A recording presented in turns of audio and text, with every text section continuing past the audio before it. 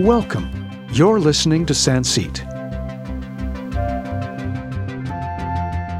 where you'll find everything to do with spirituality, life lessons, holistic living, and medicine. To become your true self. We all have stories, journeys, experiences, and love. Here's your host, Aaron O'Dowd. Hello and welcome. My name is Aaron O'Dowd, and you're listening to Sancit. On today's show, we have Curtis Childs. He is the digital media producer of the Swedenborg Foundation. He has a weekly show called Swedenborg and Life. If you want to find out more and learn more about Curtis Childs or Emanuel Swedenborg, check out www.swedenborgfoundation.com and also check out on YouTube Swedenborg and Life. Welcome, Curtis, to the show. How are you doing today? I'm doing very well. Thanks so much for having me. Oh, you're very welcome. How did you get into the field of holistic medicine, or tell us about how it began for you? My entry into the whole world of this kind of stuff is through Emanuel Swedenborg. I began reading Swedenborg from a young age, and that sort of led me into studying further what he had to say and how that applied to all aspects of being a person, sort of your mental health and how that led to physical health and all these kinds of things. Who is Emanuel Swedenborg? Can you just tell them who he is and what he is and so on? Sure. Yep, absolutely. That's the question I would be asking if I were you, because most people haven't heard of him, although he's definitely worth getting to know. I'm going to give you a brief overview of sort of his story, but there's a lot more information out there that you can take a look at. Swedenborg was a scientist living in Sweden, around 18th century. He began publishing the books that I have been reading about 1750s. He was a leading scientist in Europe at the time. He had all kinds of advances in a lot of different fields. He was sort of a Renaissance man. It was sort of the tail end of the Renaissance. He was big into anatomy, but also he was part of the Swedish government. He was in charge of their mining industry there, which, Sweden at the time was a world power, and mining was a big industry there. So it was a big position. He had all kinds of involvement, was doing a lot of publishing, all this kind of stuff. In his about mid-50s, he began to have a series of what was initially vivid dreams. He began recording them. He actually has his journal of dreams where he was recording his dreams and sort of psychoanalyzing himself. And that wasn't a thing to do back then, but he just kind of preempted that. He would say what he felt like the dreams meant, and he would write it down beside it. The dreams kept getting more and more vivid until he began what we would now call having spiritual experiences, or similar to what near-death experiences, but he's not in any physical danger. And he would write these down as well. And this opened up sort of this whole spiritual phase of his life. He completely changed his trajectory. He stopped publishing scientific findings and started instead writing down all of his spiritual findings. And he actually wrote, depending on how it's translated, almost 30 volumes worth, a ton of material on everything that he found there, and describing all facets of life, from the nature of the afterlife, what happens there, to the nature of God and the nature of the human mind and where thoughts and feelings come from. All kinds of stuff was covered there. So in short, that's the Swedenborg story. And he's been sort of relatively well known at different periods. 100 years ago or so, he was a little better known. But generally, because he took this huge turn in his career, where before he was this well-recognized scientist, but he started saying all these spiritual things, he lost a lot of credibility. You don't hear about him as much as you probably would had he not gone down this path. So that's a nutshell of what Swedenborg, the phenomena, is. And how come that happened? Was it just because of the way this Renaissance ended, or what happened? I don't know, and I don't know if he knew fully. It is pretty well documented how the whole thing started, because we have his journal of dreams, and he had kept another journal of spiritual experiences, which he kept that for years and years, and thousands of entries in that. It seems that this was kind of a continuation of his life trajectory, even if he didn't know that at the time. And the way that the world he described, he called this force divine providence that kind of guides all of life, that set things up, and it has these long-term goals that people don't always realize are happening. And so looking back, he could realize that all this scientific learning I did was actually prepping my mind for this next phase of spiritual learning. And that he was always, since he was young, interested in the pursuit of spiritual things. Even when he was a child, he would have sort of little spiritual experiences, and was actually doing a lot of his scientific work in pursuit of the seat of the soul. He was doing a lot of research into anatomy, and he was trying to figure out, okay, if human beings have a soul, where is it located physically? Like in what organ or what part of the body holds it? So he was always interested in that, and that kind of culminated and became these spiritual experiences, and that he said that there was providence leading him on this greater arc because he was being prepared to deliver the messages that he delivered through his work. As for why him and why not someone else, or how could somebody else follow that path, I really don't know. He doesn't give a lot of detail about that kind of thing. He's much more about telling you what he's found, the insights into how to live, than he is into telling you how to duplicate his journey. What fascinated you about Emanuel Swedenborg to write and video and audio about his content? Initially, I knew about Swedenborg because people I knew were reading Swedenborg. My parents were readers of Swedenborg. He was just around in the general climate. So I had that initial interest just because I wanted to see what are people so interested in. But that doesn't explain why I stuck with it and why I'm now spending a lot of time trying to put his ideas out there and get him some recognition. And that the main thing that's hooked me is his description of his experiences with the spiritual world, spiritual reality, how they affect his mind, and how he says that world affects his mind, or all of our minds, and the way that I see those patterns in my own mental life and in the way that other people experience life. So through his material, I've been able to get techniques that help me deal with things like anxiety, or worry, or fear, or something like that. And through his stuff is where I've gotten the most potent techniques, because I've tried a lot of things. I was diagnosed with depression when I was 18, 19, just about 20. It was really tough to find things that were effective. And after a while, I began finding out that, hey, the material that Swedenborg has can really help me make progress on these things. And so that hooked me. Then I want to know more about it. Where's everything else come from? How is this all connected? And on the side of that, it's just fascinating material. Just the world and the aspect of life that he describes is really interesting, and kind of pulls you in to wanting to know more once you can get past kind of the academic style that he writes in. Can you, first of all, explain his techniques, and second of all, why does it fascinate you to read him and discover him? Actually, he doesn't lay it out like techniques, like, hey, here's what you do if you're feeling like this. Here's what you do if you're feeling like that. The way that I got to those was I had to read a lot of Swedenborg and sort of get a picture of the whole worldview, and from that begin pulling techniques. So that's why, if somebody opens up Swedenborg, they're not going to say, oh, this is helpful for this is helpful for that. That's part of why I'm making the kind of material I am, because it takes a lot of work to sort of boil Swedenborg down into these little useful kind of techniques or little miniature tools that you can use.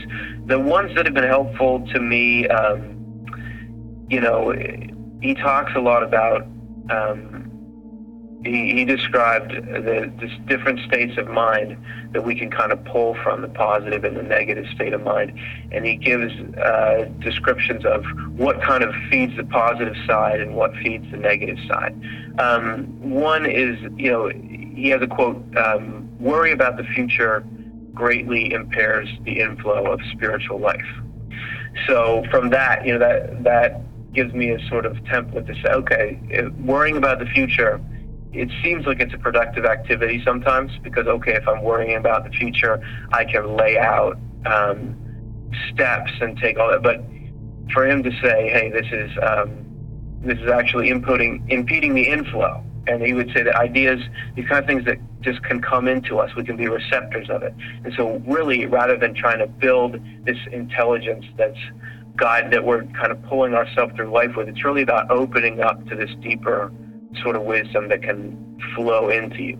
So things like that, and then also just recognizing what is against sort of the core principles of the core truths that he describes, and that you find in your mind, you can kind of break it down into what thoughts are against this sort of deep love and wisdom that he describes, and what are for it. And then through that, it helps me to navigate. What do I latch on to? What do I feed? Or what do I say, this is probably not helpful? He had this idea that love and wisdom, he described love and wisdom as these two kind of primary elements of life, and that they have a connection. So if something is not loving, it's actually not wise, and therefore not true. And which sounds like a strange thing initially, because there could be a lot of things that seem factually accurate that aren't true, but it's this larger kind of picture that any force that's not operating from a loving perspective is out of alignment with a greater pattern of life. So if it's something is coming, like take a thought, like, oh, Curtis, you're not going to do a good job on this podcast that you're invited to talk on today. That thought is an aggressive, negative thought. So to me, I can take that and say, all right, I know you're not from this deeper source of love and wisdom. So rather than latch on to that and say, oh, is it right? What should I do? I need to practice, something like that. I can instead say, all right, that's not something I need to get into. So those are some of the techniques that I have. And if you go to my YouTube channel, youtube.com/OffTheLeftEye, there's a little series. I just have 3 entries into it. It's called Spiritual Toolkit. And that's where I've kind of distilled some of the most effective techniques that I've found in dealing with that kind of stuff. So you can watch those, and I give as good an explanation as I can of how those work and what they are. But beyond that, you asked, why am I interested in Swedenborg and studying? Because he goes into a lot more than that. He talks a lot about afterlife, the life after death. What is the nature of the survival of consciousness? And to me, that's interesting because I know people that have died, as we all do, and I want to think about, okay, are they still a person? Are they still something? Where are they? What's life like for them if they are? And what's the future hold for me? So there's interest there. He talks about, we just did a show last night about the sort of history of spirituality, and because Swedenborg talks a lot about that, sort of where we came from, and there's all kind of interest in between. Swedenborg describes the symbolism of things in life, like all objects that we see around us in the world. Trees, mountains, rocks, water, houses, these all have sort of a deeper symbolism. You see that in dreams. How in dreams, dream psychologists will kind of agree that a house is a symbol for your mind. If you're in a house and you're in the attic in your house, it means something. And Swedenborg took that to a larger scale. And so he has all this symbolism for everything. So it's just a fascinating thing to learn, and fascinating try to apply and see what can I get something interesting out of it. And that's been part of the work that I'm doing on the web is there stuff in Swedenborg that can help people live happier, more healthy, connected lives. So I go in there, try to read stuff, try to find stuff, try to grab it, make it into something, and then I put it out on the web. How do people react? Do they say that it's helpful for them?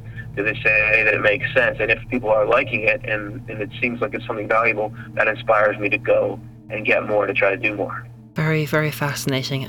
When you were reading Swedenborg's content at a younger stage in your life, did you feel this was over your head or skeptic, or how did that feel for you at that time? It's a great question. I've definitely gone through phases. There was a time, around, when I was younger, where I stopped liking to read Swedenborg at all. Like, I read some of it, but it felt like there was too much in it, and it was not helping me.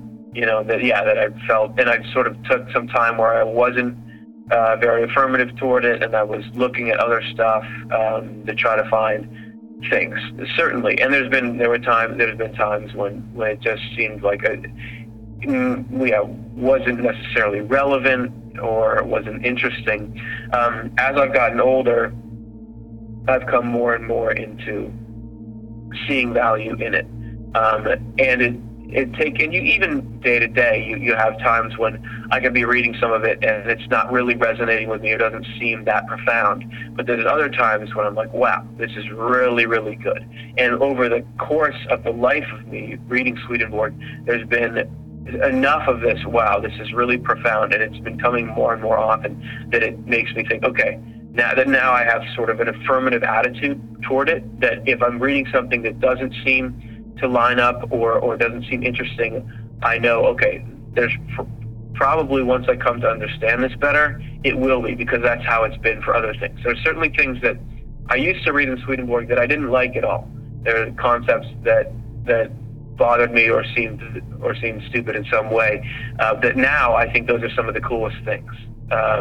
So I've been on my own sort of journey. And yeah, it's not like everybody has doubts about all kinds of things. So it's not just like every time I read something in Swedenborg, I assume, oh, this has got to be true. I'm totally sure about it. We're all just people living life, coming across material, trying to figure out what's really going on. But I've had enough positive experience with Swedenborg that it keeps me kind of coming back and getting into it more and more. And certainly I'd say, yeah, being a little older, I'm 30 now, so stuff I was talking about was in early 20s. So it certainly seems to be that I understand it more and more and better now. Let's just say we have Meister Eckhart, we have Swedenborg, we have all these amazing European mystics, and if you could pick, going back and you could pick a different mystic, would you still pick Swedenborg or do you pick a different person? It would be hard for me not to want to talk to Swedenborg, because there's so many things that I would love to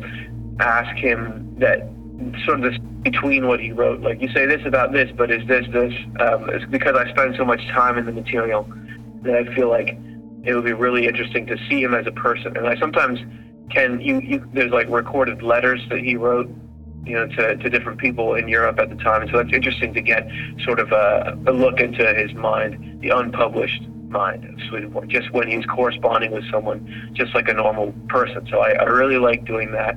So that would be really fun. I mean, there's all kinds of other spiritual leaders that it would be great to see, and to see them in their element when they really were doing what they were doing. And there's other sort of spiritualists or people that are in Swedenborg's tradition that would be interesting to see as well. Leaders, like powerful leaders like a Gandhi or something like that, to sort of be in the presence of one of those people and see people who are leading a great movement. Swedenborg, when he was writing, he wasn't leading any kind of movement at the same time. He didn't have followers. He was publishing and people were reading, but it wasn't like he would go somewhere to make a speech and there would be a great crowd. So it could be kind of cool with a Gandhi or somebody like that to go and see all the people interested and see the movement happening as it was. So if I had to just pick one, probably just because of all the study I've done, it would be Swedenborg, but I'd love to be able to pick more than one. How would you imagine Swedenborg today? You've read all his books and all his content. What would you imagine him to be or look like? You mean if he was living today? Yeah. I think that he would really like a lot of the stuff that we have going on. I mean, he was first a scientist, so before he became sort of a, whatever you want to call it, a revelator or a cataloger of spiritual experiences. So I think he would have been very fascinated with the advances that we've made in anatomy and physiology.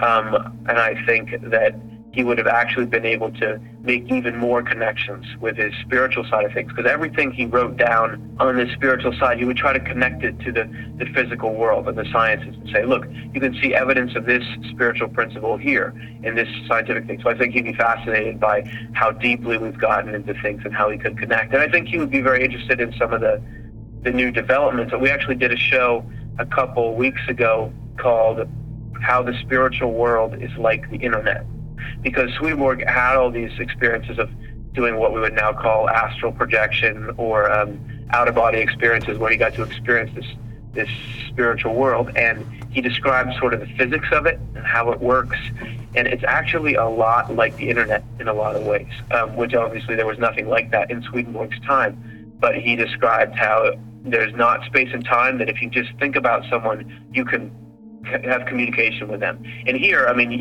we're obviously, you and I are very far apart in the world, but yet we want to get together, we can do it instantly. And even on the time scale, people listening to this podcast, they could be listening to it 3 months from now, but they're still hearing the conversation as it happened today.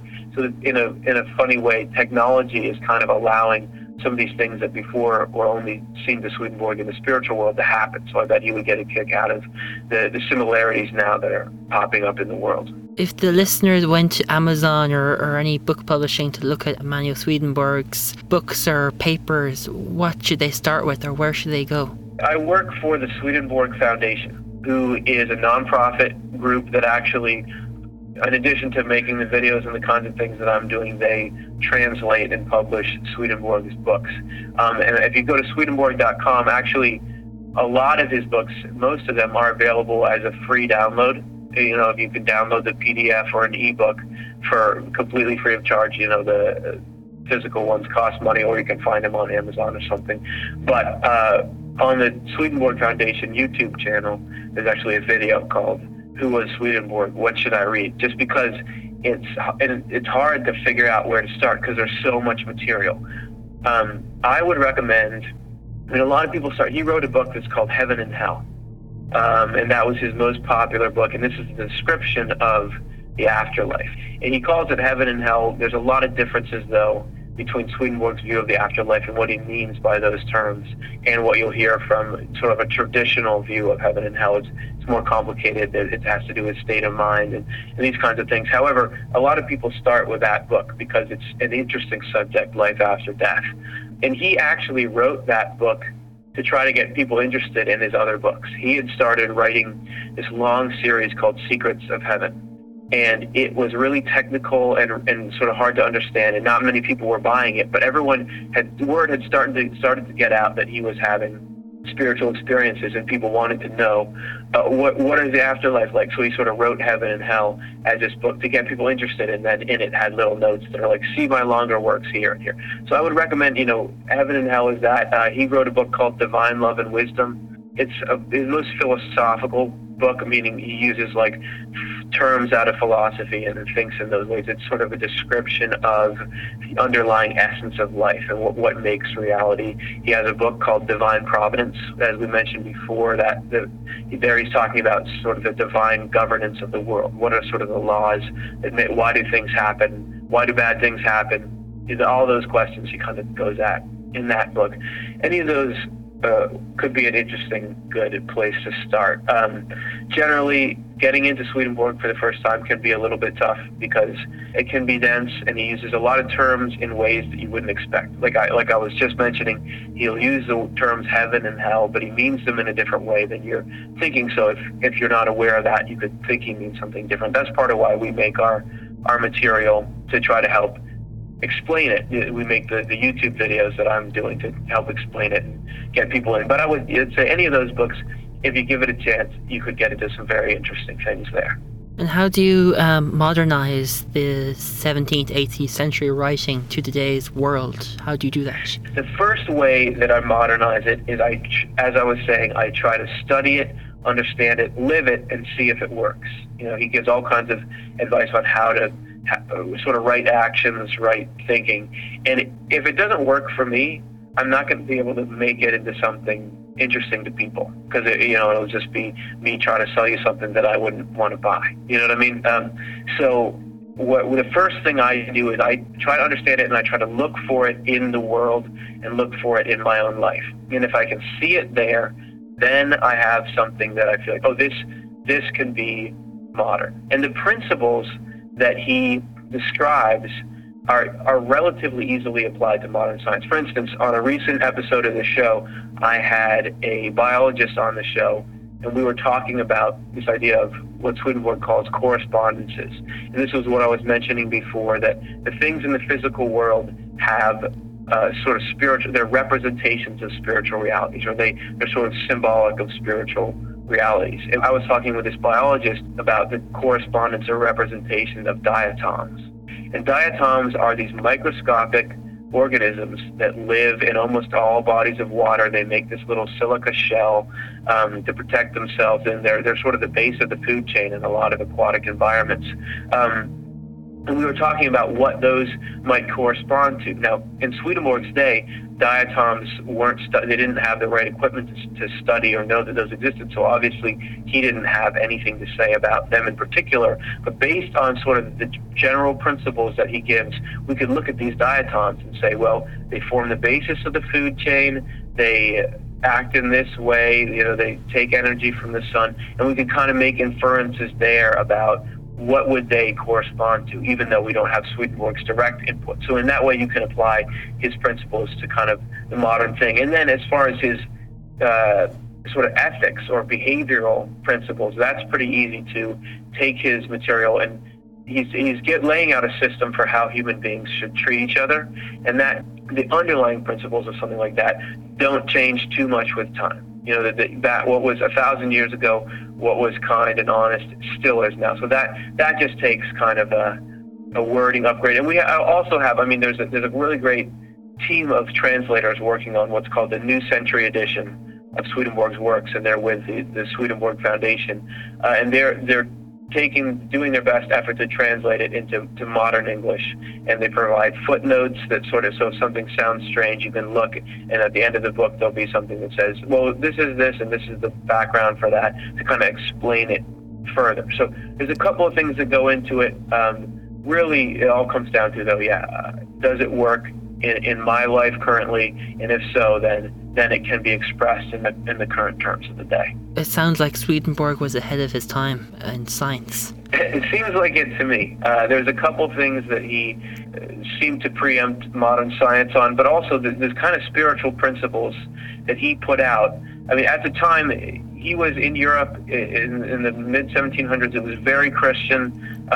He was saying people of any religion can go to heaven, which now is sort of a thing many people would say if they believe in a heaven or an afterlife. It's kind of a popular thing to think, anybody, you don't have to be a particular religion to do well. But back in his time, people weren't saying that. So, and a lot of the things, even in like his philosophical things about the underlying sort of reality and new discoveries in physics and all that, are starting to line up. So it seems like, that a lot of the things that he wrote back then are now kind of mainstream. So I would say he seems like he was ahead of his time. And what is your role in the Swedenborg Foundation? My title is Digital Media Producer. We have a YouTube channel that I mentioned, youtube.com/offtheLeftEye, where I'm in charge of content.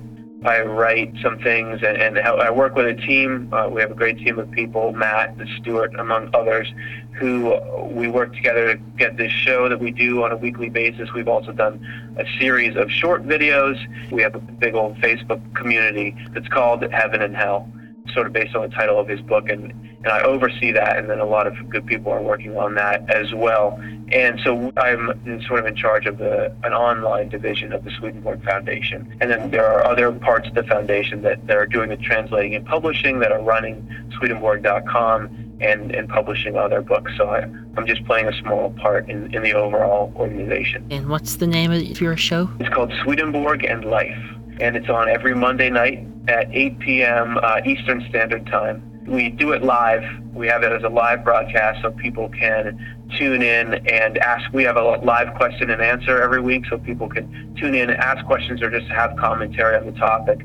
But then after that, after it's taped, YouTube just records it, so anybody can go right now and watch all of our previous episodes or watch a show after it's already aired. But we do it live on Monday nights. If you could describe or provide one fascinating or interesting piece of information from your experiences in reading a lot of Emanuel Swedenborg's information, what would it be? I would say the most interesting thing is figuring out what's really helping you and what's really harming you.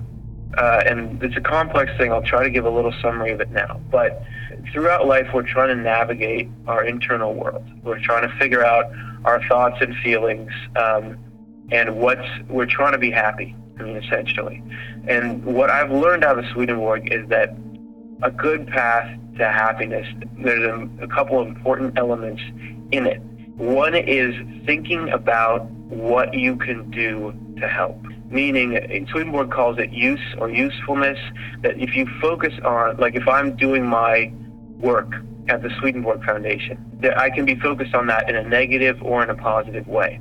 If I'm doing this show and I'm just thinking, oh, I want to look really cool and have a show that a lot of people watch, and then people watch the show and really like me, that's taking the thing and making it self-serving, which actually isn't helping me and isn't going to raise me into happiness. Because you find if you're sort of trapped in that ego way of looking at it, as soon as the show has a bad episode or someone says something negative about it, then I'm all upset, you know? But if I focus on the goal or the purpose of the show, thinking about people getting material from there that make them happy, and if I have that in my mind when I'm doing it, then I sort of align myself with this deeper happiness, and that's actually the path. And the less self-concerned I am, the more this kind of happiness can flow in. So I think that's an important thing to think about, and this sort of applies across life, and that humility, those kinds of things are actually a path to happiness, even though it doesn't always seem like it.